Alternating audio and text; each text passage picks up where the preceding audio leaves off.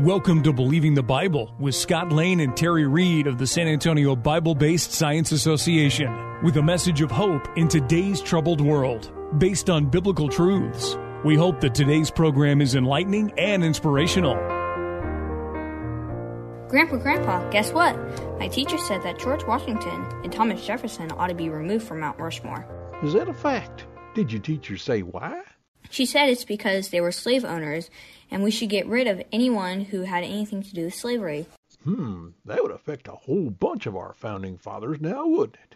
While it's true that both Washington and Jefferson owned slaves, as they were raised in a slave-owning culture, it's also true that both of them recognized that slavery was wrong. Washington wrote, "Nothing but the rooting out of slavery can perpetuate the existence of our Union." And while Jefferson was president, he lobbied to pass a law that would stop slave trade out of Africa. Wow, Grandpa, the teacher didn't mention any of that. I'm not too surprised. And since your teacher was wanting to remove anyone associated with slavery, did she happen to mention Charles Darwin? No, sir, she didn't, but I don't think he ever owned slaves, did he? He may not have owned any, but he sure made the idea of slaves more popular. You see, when he wrote his books, Origin of Species and Descent of Man, he tried to convince people that God didn't create us at all, but that we all descended from lower animals. He even went so far as to say that so-called white people, or Caucasians, are the most advanced up the evolutionary ladder, and that groups of people such as those from Africa and Australia are more primitive, and thus it's okay to treat them like animals. That's terrible, Grandpa, but I'll bet the Bible says that slavery is bad, doesn't it? Oh, I wouldn't bet very much on that one. What? Are you saying that God is okay with slavery? Calm down, child. Moses told the Hebrews that they could use a form of voluntary slavery that was meant to be temporary. But the Hebrews did make for real slaves out of some of the people they conquered, which was not what God commanded. In the New Testament, the Apostle Paul wrote a letter to a man named Philemon asking him to go easy on his runaway slave Onesimus because he had become a Christian. And if you read all of Paul's letters, he usually starts them off stating that he's a servant or slave of Christ. Are you saying that slavery is a good thing? That all depends on who your master is. In John 8:34, Jesus said, "Truly, truly, I say to you, everyone who practices sin is a slave to sin."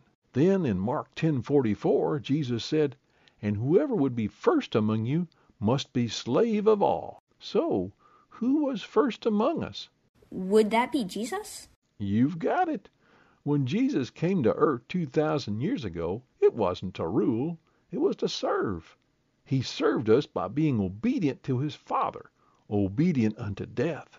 Not because he really liked the idea, but because he made himself a slave to the will of his Father. So the question isn't, is slavery bad? But, who are you a slave to? And that's a fact. Welcome to Believing the Bible. This is Scott Lane with Terry Reed, Dr. Carl Williams, and our producer Ed Salzwedel, all directors at the San Antonio Bible-Based Science Association.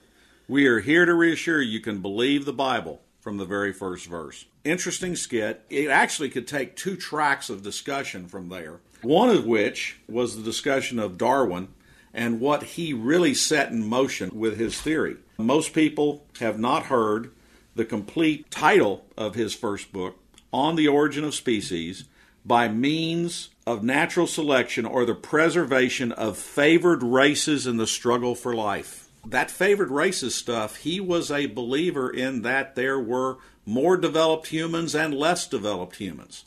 That blacks were inferior, the Caucasians were superior, and sadly the Nazis took up this, and Karl Marx took this concept and moved with it. But there's also the track of what you were talking about at the end, Carl, in that we are all slaves to something. The Bible tells us this, and psychology tells us this. For some people, they are slaves to money. Others are in constant pursuit of fame. Some of us let our things control us, or the pursuit of things. Some of us allow another person to control us. And what the Bible tells us is that we need to be slaves to Christ. to go with the ultimate example of how to live together and how to live for God. What were you thinking when we put this together? Well, basically, we were talking about a article in Answers Magazine to December 2020, and there they were talking about how slavery was a big issue, talked about the race issue that's been brought up in the news over most of 2020 regarding the police killing of people who were portrayed as being racist when they did it. So this has sparked a unrest and essentially rioting in many of the major cities across the nation and causing greater what's so-called race relations problems throughout the United States. So it was kind of a thought that we need to examine what is race. Is there more than one race? And if so, how should we deal with each other? So the main idea is to show that, number one, there's only one human race. There is no subset, there's no partitions of different peoples that make up the human race. There's just one race.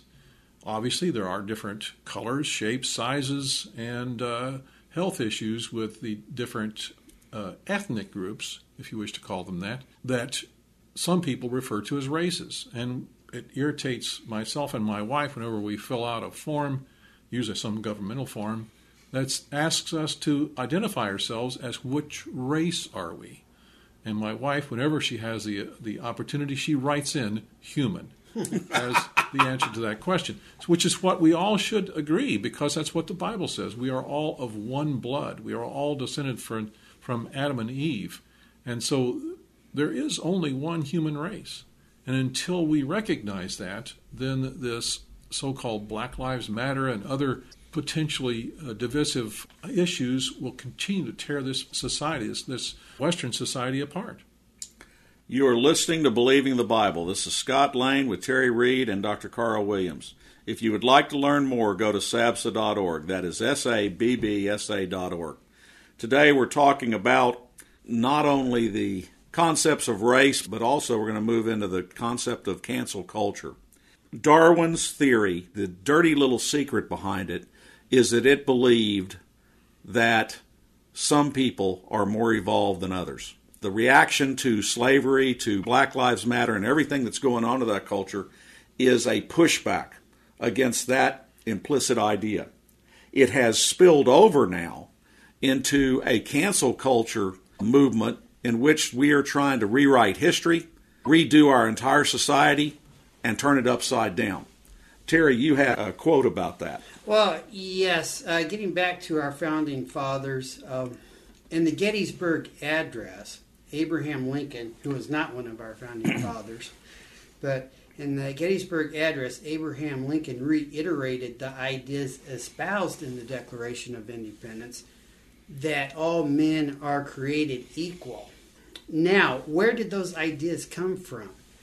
In Thoughts upon the Mode of Education Proper in a Republic in 1786 by Dr. Benjamin Rush, a signer of the Declaration of Independence, Rush recommends the religion of Jesus Christ be taught in our schools. Can you imagine that? One of our founders and the signer of the Declaration of Independence recommending Christianity be taught in our schools. Then he states, the history of the creation of man and of the relation of our species to each other by birth, which is recorded in the Old Testament, is the best refutation that can be given to the divine right of kings and the strongest argument that can be used in favor of the original and natural equality of all mankind.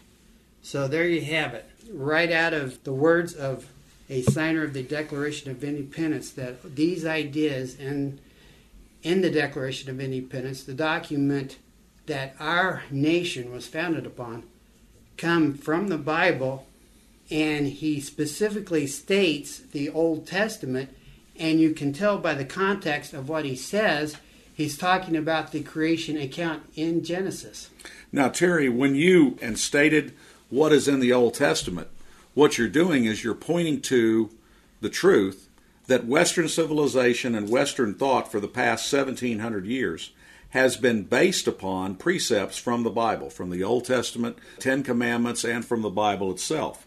But the counterculture movement today, the cancel culture movement that's going on, is trying to turn that over, trying to upset that entire apple cart and saying that the basis of Western civilization has always been racist, that it has always been wrong, and what we used to think was right is now wrong. We're now having debates about abortion, about redefining marriage, about transgenderism, about homosexuality being normal and not wrong. There is a flux going on in this society of what are to be our norms. Carl, when you're seeing this, what do you think? Well, whenever we allow society to make changes to how our moral compass should be driven, then we are taking man's word as supreme instead of God's word. So whenever we get away from God as being the supreme being and the supreme arbiter of all things right and wrong, we are destined to make mistakes. We're destined to fail. And that's what this society is heading for in their efforts to essentially dispense from any kind of righteous accountability to God. They're going to redefine what is right and wrong. And that is the beginning of the end of humankind. It is a great problem. It is a great concern for our society, for our culture, and for the world itself. One of my problems with all of this is the lack of clarity of where we're supposed to go. What are the answers? You want to cancel this culture. What do you want to replace it with? Well, they want to replace it with a new set of morals that they've defined. You've already commented on that. But then the other thing, they get very, very very nebulous about what the real answers are. They talk about defunding police. Well, how well has that worked? Right now, the murder rates, the robbery rates, the assault rates in Minneapolis, Seattle, and the other places where they have defunded the police have skyrocketed. And so we're looking for better solutions. Closing thoughts, guys. Whenever we try to displace God's authority, then we're going to run into trouble. And the more we displace it, the more trouble we get. So it's compounding itself when we dispense with the rule of law, which in the beginning of this nation was based upon God's word, as Terry pointed out from Dr. Benjamin Rush. Whenever we decide that we're brighter than God, we're going to get ourselves into trouble. Information for creation events in our area are on our website's calendar page. For more information or to schedule a presentation, go to sabsa.org or call 210-599-7240. When you go to our website, you can click on a link to our newsletter. Our website has a link for contact information on which you can order our newsletter to be emailed to you, or you can call us. Also go to whyshouldyoubelieve.com. That is Terry's website containing articles looking at current day issues from a biblical perspective. SABSA meets the second Tuesday of each month at 7 p.m. We are now meeting at Faith Lutheran Church just south of the corner of Jones Maltzberger and Thousand Oaks. There you will find biblical apologetics and creation science teaching found nowhere else in Bexar County, as well as the availability of books and videos on these important subjects. If you missed any part of this show, you can listen to the show anytime by going to the AM 630 KSLR, the Word in South Texas website. Click on KSLR Podcast, scroll down until you find Believing the Bible. Please join us again next Saturday for Believing the Bible. I'm Scott Lane, and for Terry Reed, Dr. Carl Williams, and Ed Salzwell, thanks for listening, and we hope you found today a reason to believe the Bible.